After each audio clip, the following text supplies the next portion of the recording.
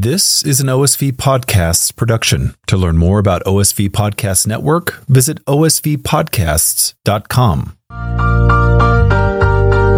FRG Ministry presents the Catholic Influencers Podcast. Join me, Alyssa Aegis, and my co-hosts, Father Rob Gallia and Justine Hughes, as we break open the upcoming Sunday Mass readings and explore relevant topics and life issues from a Catholic perspective.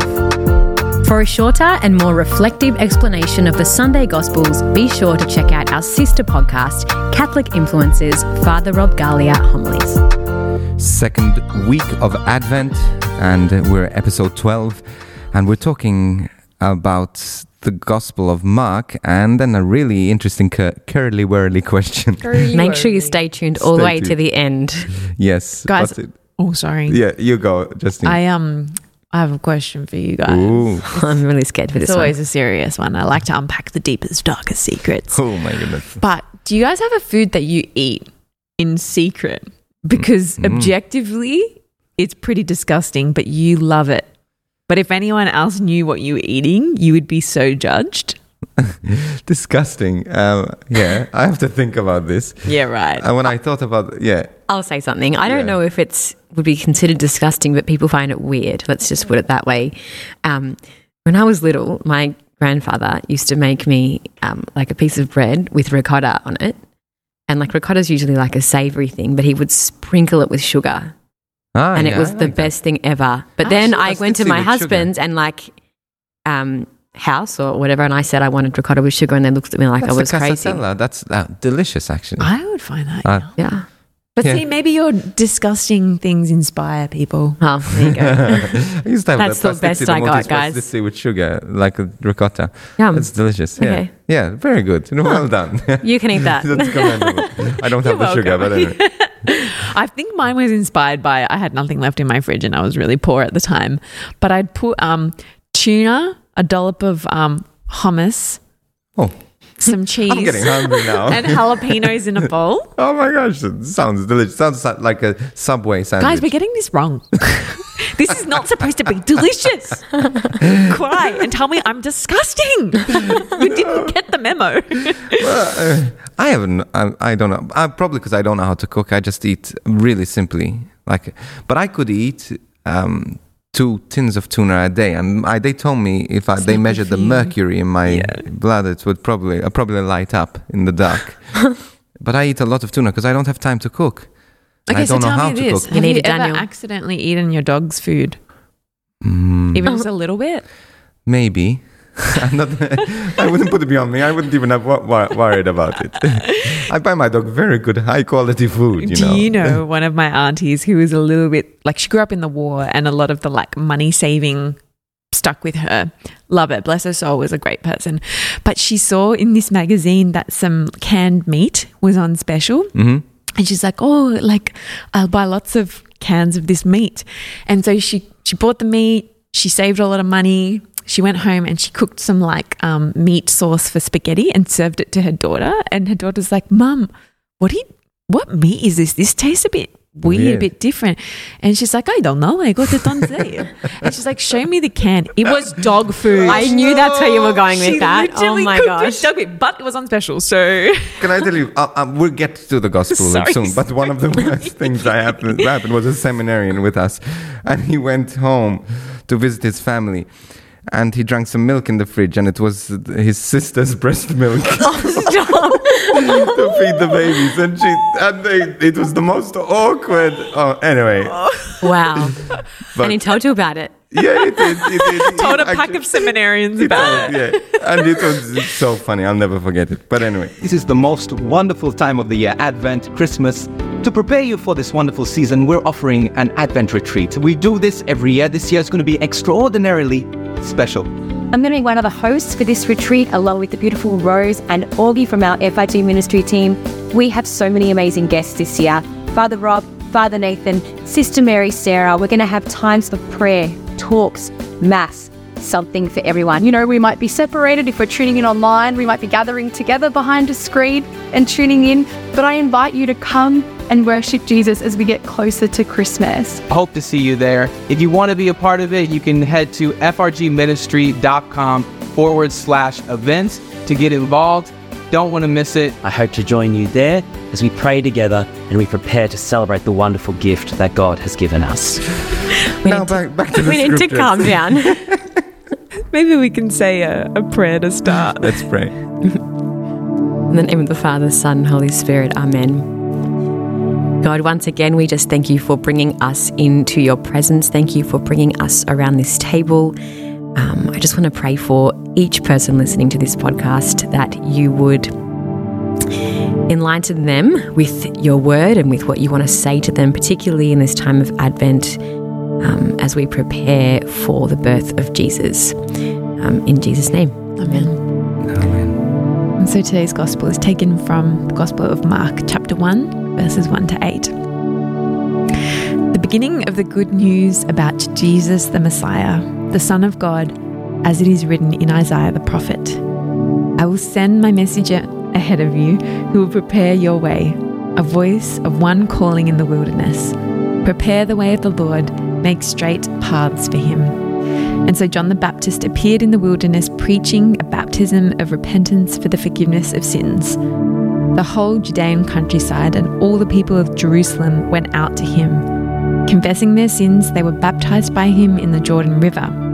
John wore clothing made of camel's hair with a leather belt around his waist, and he ate locusts and wild honey. And this was his message.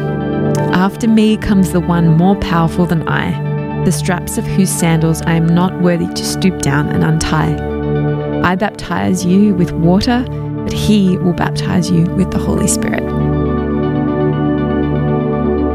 How do you imagine John the Baptist? What would he look like apart from what you just heard from the scripture, of course? Bit frazzled and weird. Yeah, I can't go past the camel's hair garment. Like, I just think of it being this ruffle thing. Yeah, it would be rough. Yeah, it would be itchy, I imagine, from the outside. But can you imagine how warm, and it would preserve water? I don't know, but it would be the most sustainable, probably, I suppose. Food. And we know, even though he had people used him as a vegetarian person, but he did it was not vegan leather that he was wearing. Yeah, true that. Oversight. I think he would have been a bit unusual. We have, bit nice, bit unusual in Australia. And I think that there's a lot about this scripture that when we first read it, if we don't have any context, I think, yeah, that's a bit unusual. But I think the intention and the meaning of unusual is not bad. Yeah. It actually illuminates quite a lot and quite significant and powerful revelation and messages. And so, yeah, he was a bit of an unusual witness, and the location in which he served and ministered was quite unusual. You know, whilst we might expect an announcement of God's coming to be in some major hustle bustle center point or on top of it, a hill, John fulfills the prophecy by preaching out in the wilderness. And that's not just accidental either. That, the wilderness is also symbolic. And in the Old Testament, often the wilderness signifies a place of preparation and repentance. So unusual, but also full of meaning and prophecies being fulfilled. He's a bit unusual in his appearance. As we said, I cannot say that I've worn camel skin or eaten locusts for that matter, just to clarify, or dog food, to clarify that too. Or breast milk. But his unusual appearance is significant because it actually aligns him with Elijah for a couple of reasons, but one being that they're described wearing the same very specific outfit, the garment of hair and the leather belt. And lastly, this unusual looking guy actually had unusual impact. He was popular and people flocked to him. He was out in the wilderness and people left Jerusalem to go to the countryside to hear his preaching, hear his message, to repent of their sins and be baptized. So it was unusual. And so really what we hear here is that God does work through unusual things and unusual people, sometimes unusual situations. It's not unusual for God to do that. But this is the way God works as well through the church, that we are in an unusual place. You step into a church, it's an unusual building. You go to listen to the music in the church, it's unusual music. Because sometimes unusual is also transcendent. Sometimes unusual is sacramental to something that it is pointing to. You know, for John the Baptist, it was this end times, this silence. They were living this busy life, and they saw the simplicity in John the Baptist and the simplicity of his message to repent, turn away from sin. And I imagine he would have been so full of joy and peace as well. But yet he was quite strict as well. He was very black and white. There was no gray about John the Baptist. And so people were drawn to that, because even especially today, where everything is so grey, there's your truth and my truth, and we can both keep our truth, and there's the way I perceive things, you perceive things, and we can both keep that, and they're both right as true. While for John the Baptist, it was like, this is right, this is wrong, believe it or go to hell. You know, and people need that. They need the church to be that voice. Sure, he would have had enemies. Sure, he would have had people that disliked him. But how desperate is this world for a church that is not afraid to point to heaven, that is not afraid to speak truth, and is not afraid to be different? While we put so much energy in our music, in our efforts to become like the world, while the world is desperate for the church to become like heaven. I really was taken aback, or I love John the Baptist's humility, because even though he had this incredible following, this incredible influence, things were happening, like people's lives were being changed, they were turning back to the Lord, right? He still didn't point that glory towards himself. He kept saying, no, I'm just the precursor to the one who's going to come. I'm not even worthy to untie his sandals. And again, it's a reminder to us that we're called to this same humility. God might be doing incredible things through us, but again, we're not called to exalt ourselves, but again, keep pointing that glory back to Jesus. And maybe just a good opportunity for us during this time of Advent to look at, are we actually doing that in our lives? Yes, and it's, again, Advent is a beautiful time to introspect, to see whether we're living for heaven, whether even our presence, you know, is our presence sacramental? Is our presence making a difference? And sometimes the difference it makes us uncomfortable. People act differently around us. They do different things around us. But how beautiful eventually when people, even though it makes us uncomfortable, are changing towards heaven, even one little budge at a time. Alyssa, you have a story which I don't know if I haven't asked if you can share this, but it's really impressed me. You went on holiday some time ago on a wedding, and there was something that happened. Well, I didn't know that it happened at the time, but I was at a wedding with some of our secular friends, and they obviously know that I'm Catholic because I'm on a Catholic podcast. And I generally be pretty careful about how I speak about it around there. I don't shove it in people's faces, but if they ask, I'm very happy to talk about it. Anyway, I had found out a couple of days after the wedding that they had planned this entrance into their wedding that had a whole bunch of different songs, and one of the songs was kind of a little bit offensive to Catholics, and I found out they were going to put it in, but then because I was going to be there, they took it out. Yes. And I was like, wow, I didn't expect, like, they didn't even tell me, my husband told me. But yeah, I found that pretty interesting. But how amazing, like even something could be considered small, could be something big, but you are a presence enough for them to move things. And we don't really appreciate how much things move because of our presence when we spend time with Jesus. And just to think about this guy, like, I don't know if you ever heard of this evangelist, Billy Graham. Now, Billy Graham was one of the biggest and most incredible evangelists, and people would go to his services, like tens, hundreds of thousands of people, Catholics and non-Catholics alike, and they would go to these events, and whole towns would go to them. But one thing that they noticed every town that Billy Graham went to and spoke at, statistically, Bibles went up, sales of Bibles, by 300%. Alcohol sales went down on an average by 40%, and several impressive amounts of people who submitted divorce papers retracted them during his time there or after. And so these are small things that he probably didn't even know about then. Eventually, they collected the statistics he did know. But how sometimes we don't realize that God impacts people. We expect God to impact in certain ways, but our presence, when we spend time with the Lord, when we spend time in the wilderness, and this is the important thing, and maybe we'll allude to this, what does it mean to spend time in the wilderness with the Lord? Because it's amazing to spend time with God in the abundance, but what about that wilderness? That is the place where we, in a sense, sense the presence of God, but we feel the presence of God least. Because we don't see the fruit, we don't see, it's not glamorous, it's not glorious, and it's actually discomforting.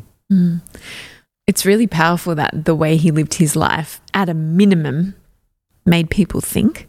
And I think if we can live lives that at a minimum make people think, that's a really powerful circuit breaker. Because perhaps there's a lot in this world and a lot of messages that people are exposed to that don't require much thought, that don't require critical thinking. But if you can live a life and live in a certain way or respond in ways that make people stop and think, I think that's perhaps John the Baptist-esque, and it's not us, it's Jesus ultimately at the end of the day, and that's exactly what John the Baptist is about. This is not about me, guys. Like, please do not misunderstand what I'm here for. This is about, and he didn't say it, but this is about Jesus. Yeah, and people are going to look at us. They're going to follow us, and they're going to look to us. But at the end of the day, it's about Jesus, and we're pointing to Jesus and making, in a sense, making Jesus famous. He's already famous, but even God uses our fame, and fame can. I'm not talking about on a stage fame. The fame it could be within your household. It could be it's your place of influence. Yes, and to point to Jesus.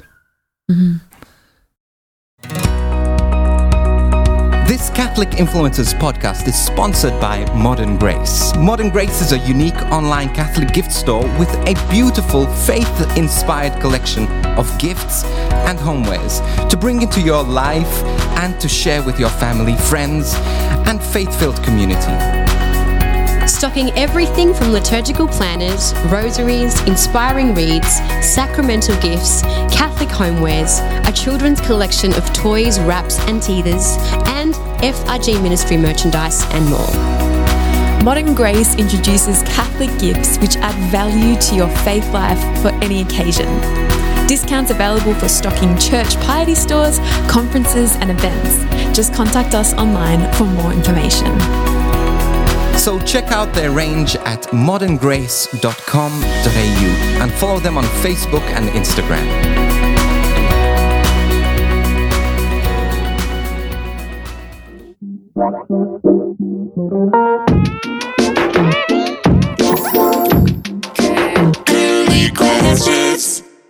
Welcome to segment number 2 of this podcast. As we said at the beginning of this episode, we have a very curly-whirly question today. And the question is, I have cancer. Is God punishing me? Okay. Honestly, when I read our show notes, the podcast notes for this, I felt like all the wind got knocked out of my stomach with this question because it's so real and I don't know who you are and I don't, it's such a big question. Just to clarify, this is not any of us who has cancer, but someone else who has brought this question to us. It was just written in verse. Yeah, and it's a real question. It's a horrible question, and it's a reasonable question as well. Absolutely. I think it's a really human reaction. I think whenever something happens to us that we didn't quite plan and it hurts and it's sucky, we can view it as, hey, is God punishing me for this thing that I did or this thing that I didn't do? And it's normal for people to feel like that because this is the way human beings naturally feel, that we feel that when something bad happens, it's a punishment. When something good happens, it's an award. That's the way we're conditioned. And in fact, there's a big philosophy which is anti-Christian in a sense called karma.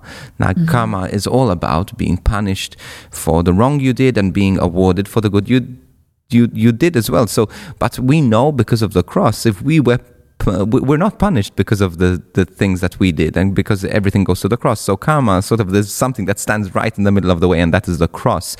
But also, God doesn't punish us for our sins. The Old Testament, people, even the time of Jesus, they said, look, there was the blind man on the side. What, did they sin or did their parents sin? So there was this understanding that God punished us for our sins. Even in the Hindu religion, that is so prevalent. Yeah. So like the caste system, you leave the sick on the side of the road, you let them die, because if they pay for their sin, in the next life, they'll reincarnate as something better. So as I'm just all saying all of this to say that this is a really human, real question. Mm-hmm. I found this one really hard to give thought to, and to be honest, my first, aside from feeling like I just wish I could spend time with this person, I think the first thing was the answer is God punishing me. Like my heart was like, no, like God is not punishing you. No, that is not who God is. That is not in his character. That is not what he says. And he's proven that that's not who he is.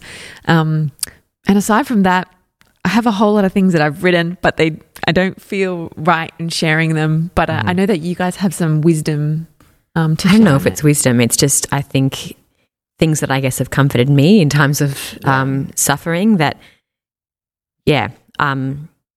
I don't know. What am I going to say? But look, I think it's so important for us to understand, as Justine, as you were saying, that God doesn't punish us for our sins, and that's a wrong aspect of looking at it. Sometimes things happen, bad things happen. In the book of Job, take the Old Testament, and this was the whole question. And my prayers, read the book of Job, open the book of Job, because he was the most amazing man, and he was the man after God's own heart, and he was doing everything that God asked and required of him, and more. He was the most generous person, but yet bad things kept happening to him. Sickness kept happening to him. Disaster within his family. He lost his children. He lost everything. And yet, he never did anything wrong. And then there comes this battle between Satan and God, and there's this, and Satan keeps saying, can I punish him some more? Can I punish him some more? So that in his mind, he starts to turn his back on God and saying, hey, I've been so faithful to you. I've done so many good things to you. And this is maybe the question you're asking. I've done so much good. Look at all those wicked people out there. Why don't they get cancer? Why do I get cancer?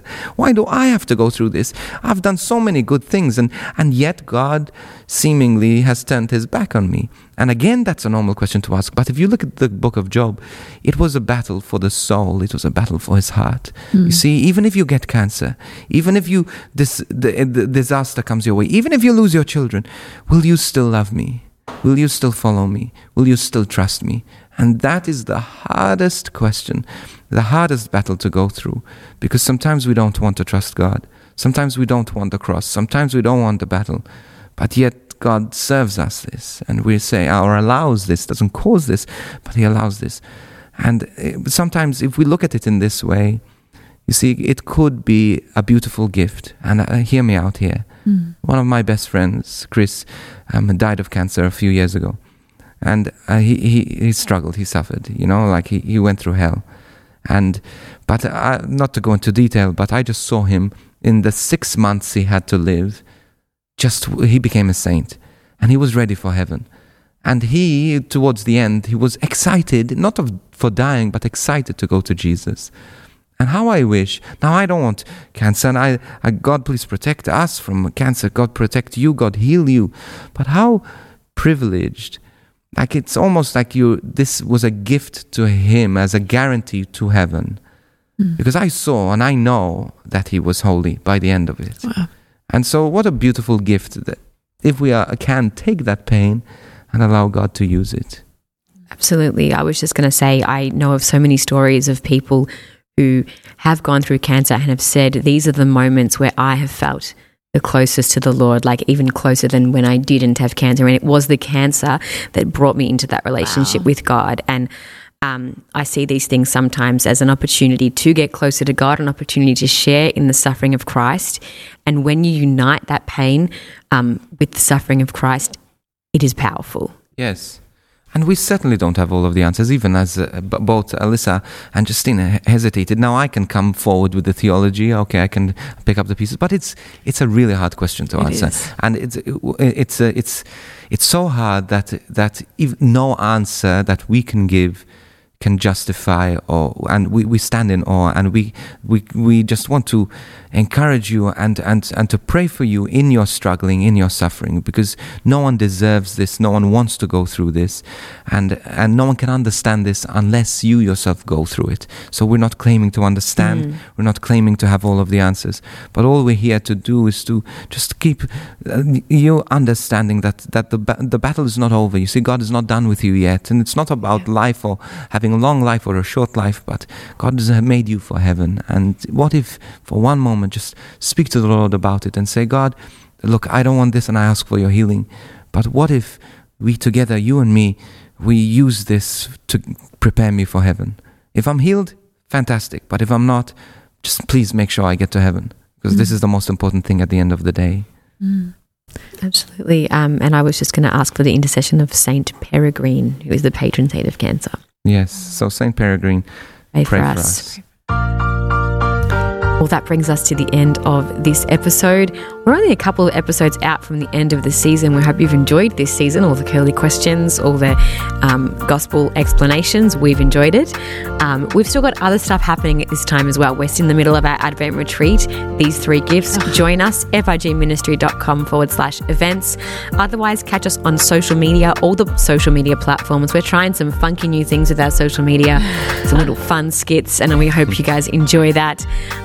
Also, if you are listening to us on a platform where you can rate, leave a review, please do that. It helps the algorithm. Share this with your friends. We would love to get this out to more people, and know that we are praying for you. Please keep praying for us. Well, thank you, and we'll see you again next week. Make sure you share this with someone, especially someone who's struggling with sickness, someone who's maybe lost that sense of hope and they think that God has abandoned them. Share this episode with them. You might do a world of good. Amen. See ya. This has been a production of OSV Podcasts. To learn more, visit osvpodcasts.com.